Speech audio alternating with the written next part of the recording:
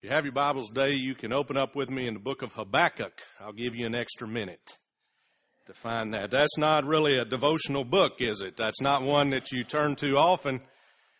And there may be few verses that you've memorized from the book of Habakkuk, those of you who are good at memorizing Scripture. Habakkuk chapter 3 is where we're going to take our text today that we read just moments ago, chapter 3. Verse 2, Habakkuk says, Lord, I have heard of your fame. I stand in awe of your deeds, O Lord.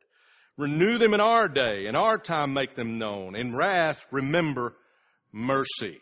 I read recently the story of a farmer from a Midwestern state. Now, I'm going to assume it was not Iowa, Benny. But it was a farmer who had no room in his life for Jesus whatsoever.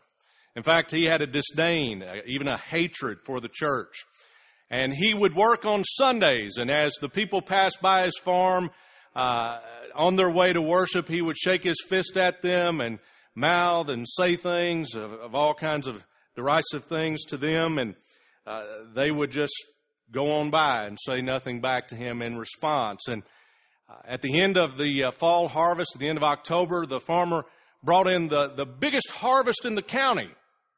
And he took out a little ad in the paper, and he just said all kinds of unkind and terrible things about the church and church people. And he said this, he said, faith in God must not mean much if someone like me can prosper.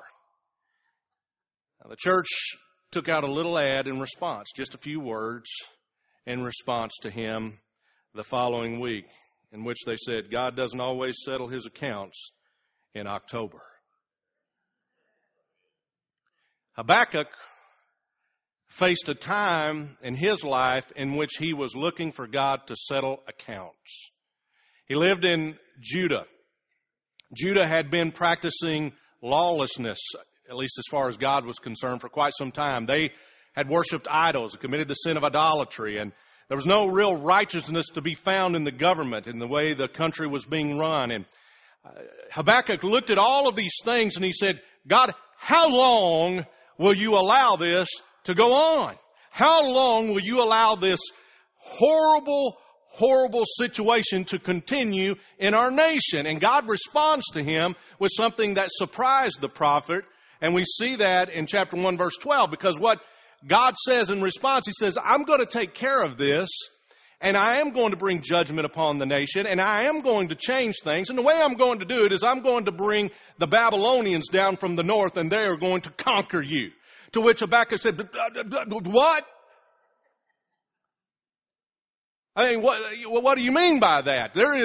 These Babylonians, they're more evil than we are. How is there any righteousness in this, God, that you would take a nation more evil than we and conquer us by them? Now, God made it clear among his prophets that Babylon would have its day. But before Babylon had their day of judgment, God was going to use them as his instrument to bring judgment upon his people, the people of Judah. God says, I'm going to bring the Babylonians, and they're going to come down upon you, and they are going to conquer you. And in response to this, the prophet lifts up this great prayer that we find in chapter 3, beginning in verse 1. It's one of the most beautiful prayers in all of the Bible. There's so much to be learned in this passage of Scripture. It's rich. It's full of all kinds of goodness. But perhaps the greatest verses to be found in the chapter are found in the one we're going to look at today, and then the one found in verse 17 and following. Though the fig tree does not bud, and there are no grapes on the vines, though the olive crop fails and the fields produce no food, though there are no sheep in the pen and no cattle in the stalls, yet I will rejoice in the Lord. I will be joyful in God, my Savior. The sovereign Lord is my strength. He makes my feet like the feet of a deer. He enables me to go on the heights. He says, I don't care what circumstances bring me. I'm going to rejoice in the Lord. The Babylonians are coming and we deserve them and it's going to be bad, but I'm going to rejoice in the Lord because he is my God. He is my strength. Now, there's another sermon for another time. But he begins his prayer in chapter 1, and we're going to look specifically in chapter 2. But before we do, I just want us to relate ourselves to Habakkuk in a little more personal, little deeper way this morning. You see, Judah's main sin, their reason they were in such trouble, was primarily because of the sin of idolatry.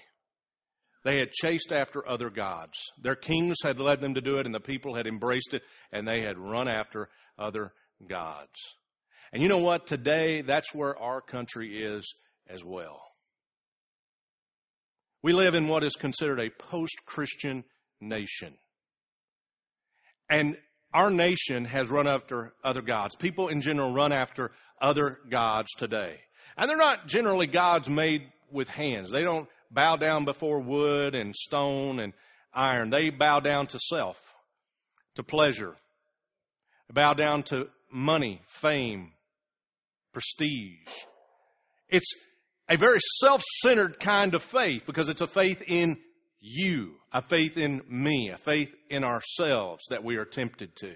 That's where our nation is today. It's where our generation is today. And like Habakkuk, we cry out as we see all of this injustice around us, as the poor are oppressed, the righteous are ridiculed, and God is mocked. We say, God, how long are you going to allow this to go on? How long are you going to allow this sinfulness that we see all around us where you are mocked? How long are you going to allow this to go on? How long are you going to allow the poor to be oppressed? How long are you going to allow the injustices that we see around us all the time? You know, we may not like the answer. Habakkuk didn't like the answer he was given, did he? See, we're in much the same place Habakkuk was, and so much of the time, so many of us in the church are crying out, Lord, how long are you going to allow this to go on? How long are you going to allow this to go on? How long are you going to allow this to go on? And you know what? God's answer may be something we don't want to hear. Now, if that doesn't sober you up, I don't know what can. And what we're left to do is what Habakkuk did, cry out to God in prayer. See, what Habakkuk was doing is he was crying out to God saying, yes, we deserve this. Yes, we deserve what we have coming. And whatever you decide for us, even if it is the Babylonians, we deserve it. And the Lord had spoken it, and it was going to happen. But he said, in the midst of what you have coming to us, Lord, pour out your mercy as well. Pour out your mercy as we have seen you pour out your mercy before. You see, he says here, Lord, I've heard of your fame. I stand in awe of your deeds, O Lord. Renew them in our day. In our time, make them known. In wrath, remember mercy.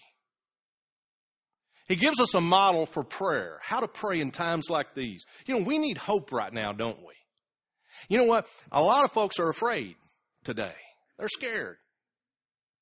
We see around us terrorist attacks. We see around us an economy that's shaky. We see around us leaders of both sides of the aisle who seem to have no clue and seem more concerned to hold on to power than they do to what's good for the nation. We are in a time and in a place where we have a unrighteous leadership.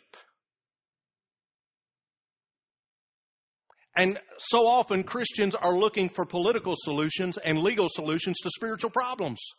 And so as a result of that fact, the church has basically abdicated its role in society to be the salt and the light, to bring what we really need, which is a spiritual renewal and revival. See, Habakkuk said we need spiritual renewal here.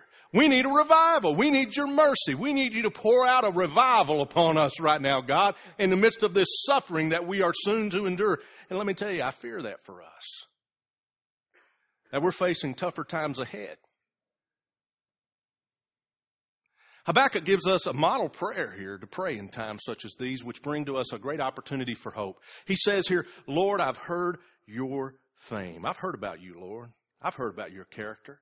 I've heard about your power. And then he begins to rehearse in verses 3 through 15 what the Lord did in the Exodus. And remember, in the Exodus, this was God's high point of activity in the life of the children of Israel in the Old Testament. They look back on the Exodus the way we look at the cross. This is where God demonstrated his power. This is where God demonstrated his character in a way unlike anything they had seen before or since. This was a watershed moment for them, the Exodus. And so he goes back and begins to rehearse the Lord's deeds, the Lord's goodness, the Lord's provision, the Lord's power in the midst of the Exodus. He says, Lord, I've heard about you. I've heard about your fame. You know, and not just heard, he's listened. See, there's a difference between hearing and listening. He says, Lord, I've heard, and I've not just heard, I've listened. I've taken it in, and I've meditated upon what you have done. And I know your character because of what you've done in the past. And I know your ability because of what you have done in the past. You are famous for these things. I know these things about you. See, the prophet had heard, listened, pondered, meditated upon God's activity in the past, and it affected him. And it changed the way he saw his present, and it changed the way he hoped for the future. And you know what we need to do? We need to begin with pondering what the Lord has done in the past. Sometimes you need to get your face out of the present and get it into the past. And I'm not talking about happy days here. You know, people say, well, we could just go back to the way it was in the 50s. You know, let me tell you something. The 50s weren't so good for a whole lot of people. I'm going to tell you, if you're a person of color, you don't want to go back to the 50s, do you? You don't want to go back to Jim Crow laws. You don't go back to the way that kind of society had racism instilled into it. We think we were so righteous long ago. We were not righteous long ago. We had our problems long ago. We need something more than that. We need something God can do, not something we found in ourselves 50 years ago. Let me tell you something. We need to go further than that. We need to look into the past of what God has done. We need to look into the Scriptures and see what God has done and where His power has been revealed in the history of the world. You see, we need to go back and look at the Exodus. We need to go back and look at the cross. We need to go back and look at the resurrection. We need to go back and read the book of Acts. We need to see the faith of the people in the Scriptures. And then we need to look at our own history, our church history, and see how God has moved. And in the United States, we've seen God move. Saw God move in the First Great Awakening, in the Second Great Awakening, in the revivals of the 1850s and the Fulton Street revivals. We saw God move in the revival movement of the 1950s, and we saw God move in the Jesus movement of the 70s. We've seen blips on the radar, and we've seen God move in massive ways in our nation. And the revivals of the 1850s alone, 10% of the nation came to faith in Christ. That would be the equivalent of 40 million people saved today. You don't think that'll change your country? See, we look at how God has moved in the past, and it gives us courage in the present. It gives us hope if we listen, ponder, meditate how God has moved in the past. Habakkuk says here, I have heard, I have listened, I have pondered, I have meditated upon what you have done in the past and what it means. You see, in those activities of the past, I see your character revealed, and I see your power, your ability to move among us to change us. Lord, I've seen the way you've moved. I've seen it. Renew them. I stand in awe of your deeds. Renew them in our day. Habakkuk is asking for deliverance again. It's a day of deliverance from idolatry and sin. And it's not something our nation is looking for today. And it's only something the church can call us to today. Evan, put up my slide today. I want you to look at this. This was the front page of the New York Daily after the shootings in California this week. God isn't fixing this. This is where the vast majority of the people of this country are today. They are not looking to God. They are not looking to God to do anything because they do not believe in God. Let me tell you something. If you live under the illusion that most people today have some type of relationship with God, you are wrong. It may be that 70% of our nation or 80% of our nation claim to be Christian. They are not. It is nowhere close to that percentage of people who have a genuine relationship with Jesus Christ and are walking with God. And more our popular culture is pushing a belief in God and a relationship with God, or the idea of such, to the lunatic fringe. You and I are looked at more and more all the time as lunatics for believing in God, much less believing in Jesus Christ, His Son, who died on the cross for your sins and rose from the dead, and any kind of personal relationship with Him which would change your life and your world. You are thought of as a lunatic more and more by our popular culture for having such beliefs. And our culture is not looking to God. If we think it's going to happen through politics, we're wrong. If we think it's going to happen through an election and the right man being elected to office, you're wrong. Because our culture, our popular culture, our politicians by and large are not looking to God for answers.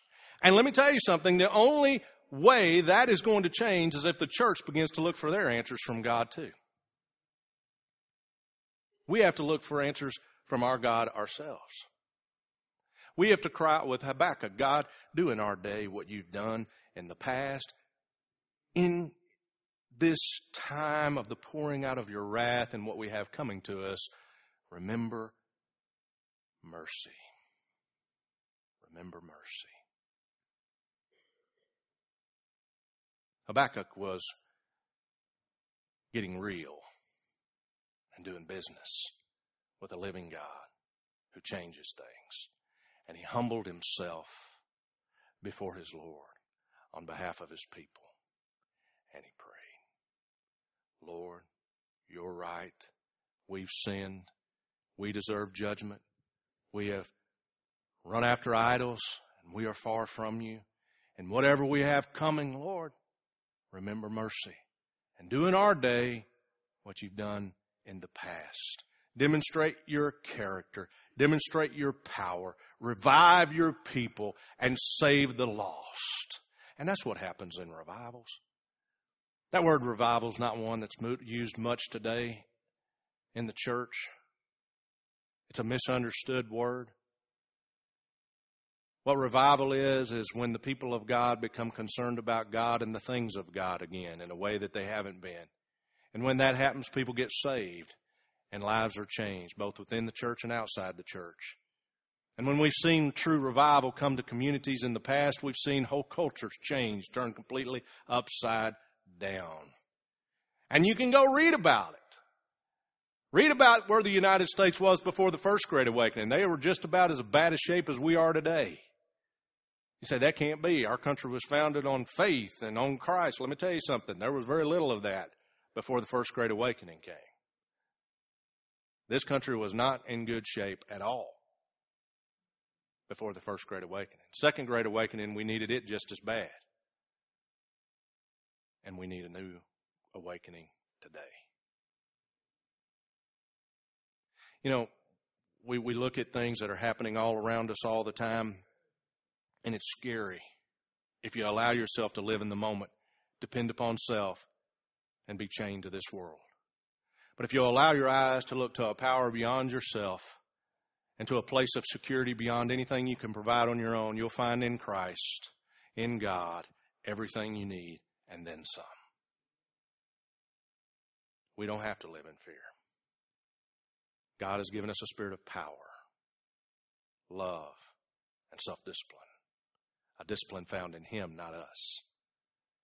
God has come to change our life and to change our world. And it's only going to change when the people of God become salt and light and cry out to God in the way Habakkuk does here. We have to become a humble people and cry out to Him. We have to become a humble people and say, God, we're a mess. And God, in the midst of this mess, we need your mercy. God, in the midst of this mess, we need you to do what you've done in the past. We need you to do it again. We need you to pour out mercy, not give us what we deserve. Give something that we do not deserve. But let me tell you something. We have to be committed ourselves as His people to do and to be what we're praying for. And let me tell you what that means. That means praying. That means believing. That means trusting in Christ to do what He's done in the past again here in our day, yes. But it means as God begins to move on our life, we have to allow ourselves to be broken and be changed first. It starts in this house, not out there. You see, we pray, Lord, bring mercy upon us. Bring mercy upon us. What does it mean to have mercy? What does it mean to show mercy? Mercy is to show compassion, to have a tender affection for somebody, to pardon, and to mitigate punishment. One of the best examples of this that I can give you is a story when a woman came to Napoleon one day asking for a pardon for her son. And Napoleon told her, he says, your son has committed the same grave offense twice. He does not deserve mercy. He deserves death.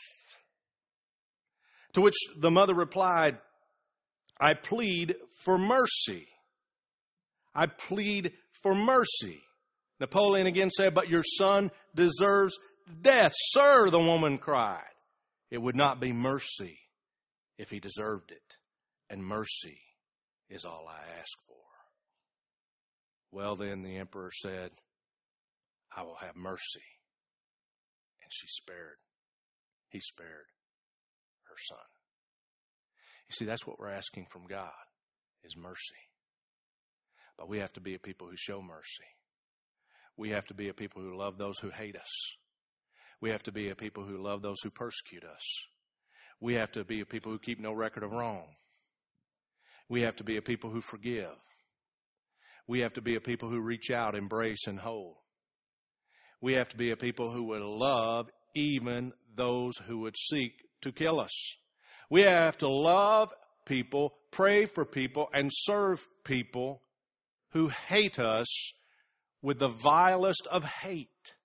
And I don't care what religion they are, and I don't care where they're from, we're called to love them the same and demonstrate mercy to them. See, this is not an easy thing. We cry out, God, show us mercy. God, revive us. God, doing this day what you did before. It's never an easy thing when God interrupts the status quo. He begins to break things, change things, and it hurts before it gets better. Habakkuk humbled himself before the Lord, and he said, Lord, I've heard of you, and I've heard of all the things you've done in the past. I've heard of your great compassion, your wonderful character, and great power, and I ask you to enter into our situation and do it again. And you know what? When God's people humble themselves and pray, what does it say in Chronicles? When we humble ourselves and we pray and we repent of our sins, turn from our wicked ways, we fall on our face and pray and seek the Lord, what does he do? He shows up, and he heals our land, and he begins in the house of the Lord. But let me tell you something. That repentance will cost you something. And there is no greater pain in the world than repentance. To give up that sin that you love and to give up the way of living that you've had so that you might have a better way. It seems so good to hold on to what you have, and sin is pleasurable for a season, the book of Hebrews says. So we are enticed and we want to hold on. But God says, repent, turn from your wicked ways. If you humble yourself and turn from your wicked ways and turn to me and seek my face, I will do what I've done in the past. I will show up and I will heal your life. I will heal your church, and I will heal your land.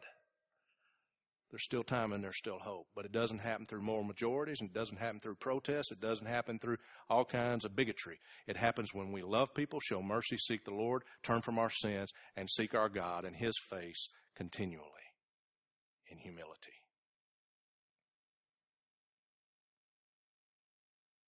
Now, it's real quiet in here right now. Most people will leave a message like this and think, man, that was either crazy or it was really good. But either way, 90% of the people who have either opinion will just walk out there and say, okay, and not give it much thought later. Unless the Lord shows up in your life and you're willing to receive what God is speaking to you today. See, I think one of the greatest problems that we have in the church today is a very hardened heart that most of us have sitting in the pew and standing in the pulpit, where we hear the Lord pouring out to us messages of hope and mercy, and our heart buffets the message because of the need to repent. You know, I remember when I was a kid, and I was a little kid when it happened, I can remember the altars being filled. I can remember it. It wasn't because the preaching was any better back then. It wasn't because, these guys had something special that we have no access to today. It was just simply because the Holy Spirit showed up and people opened their hearts and responded. See, everybody in the church house realized that I'm the one that has the need. Not everybody out there, but I'm the one that has the need to be different and to change. I'm the one that needs to repent. I'm the one that's been living in sin. I'm the one that's been hard-hearted. I'm the one that's not loved the Muslim. I'm the one that's hated the Syrians. I'm the one that has been looking on our political leaders with hate and contempt rather than prayer, mercy, love, and seeking their repentance. How many of you have prayed for the repentance of your leaders? How many of you have prayed for the salvation of your political leaders? How many of you have prayed for the salvation of your neighbors? Let me tell you something.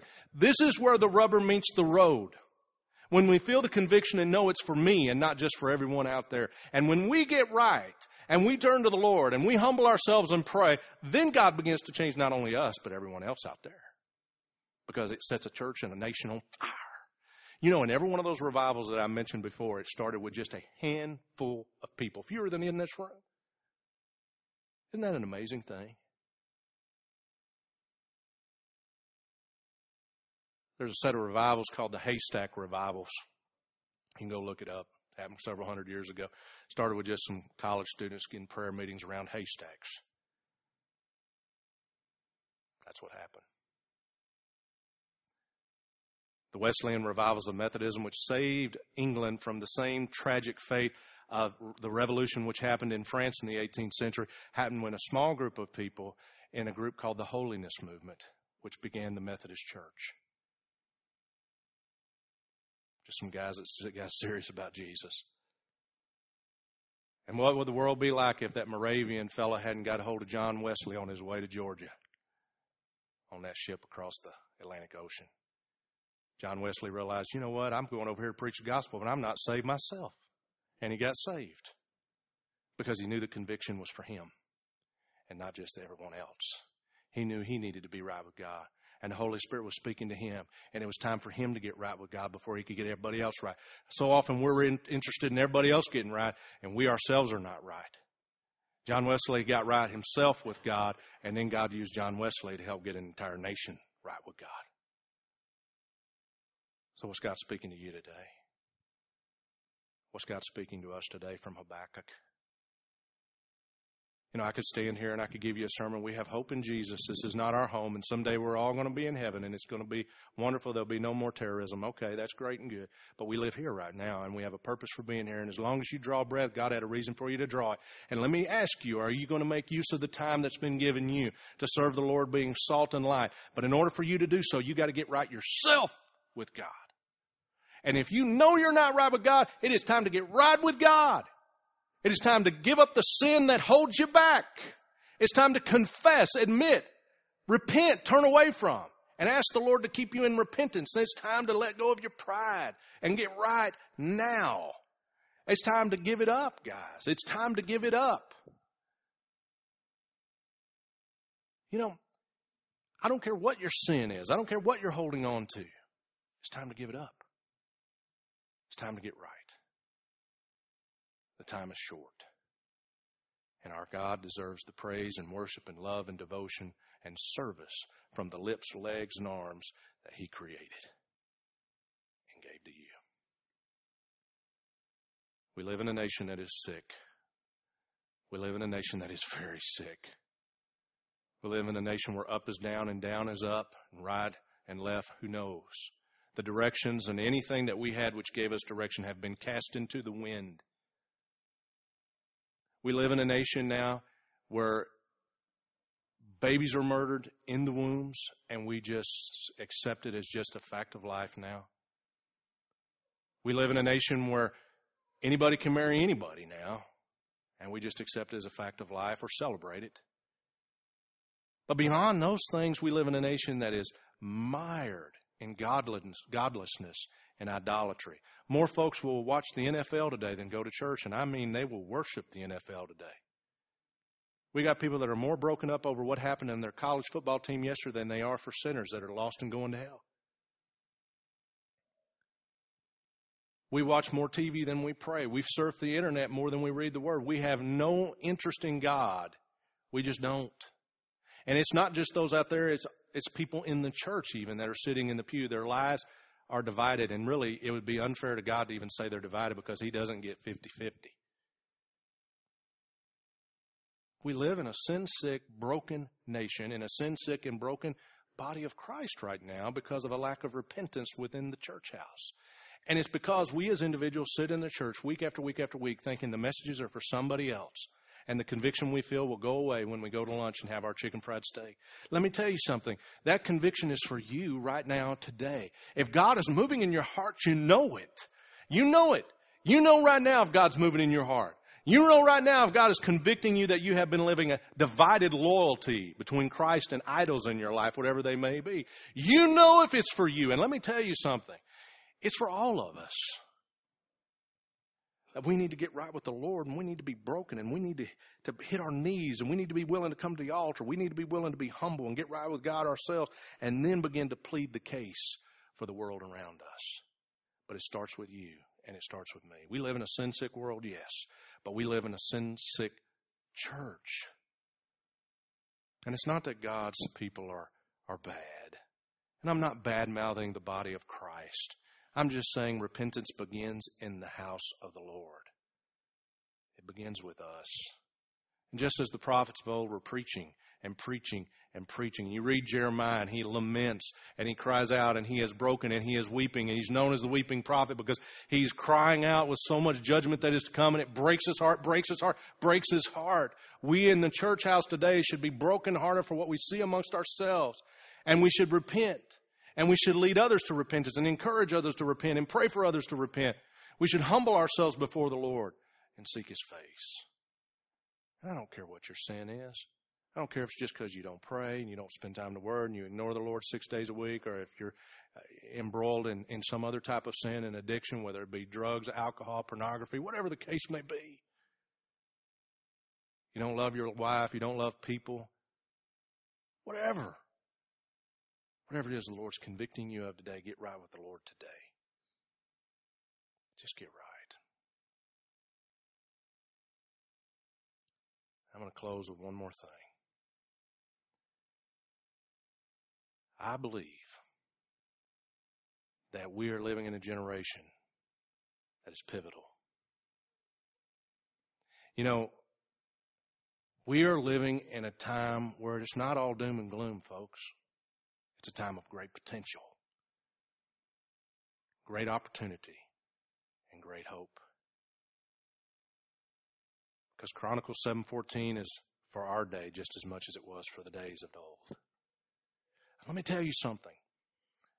No matter what this nation has been in its past, and no matter what the church in this country has done in the past, and regardless of how Harwood Terrace has been used in this community in the world in the past, and regardless of how you have or have not been used personally in this world right now, you're drawing breath.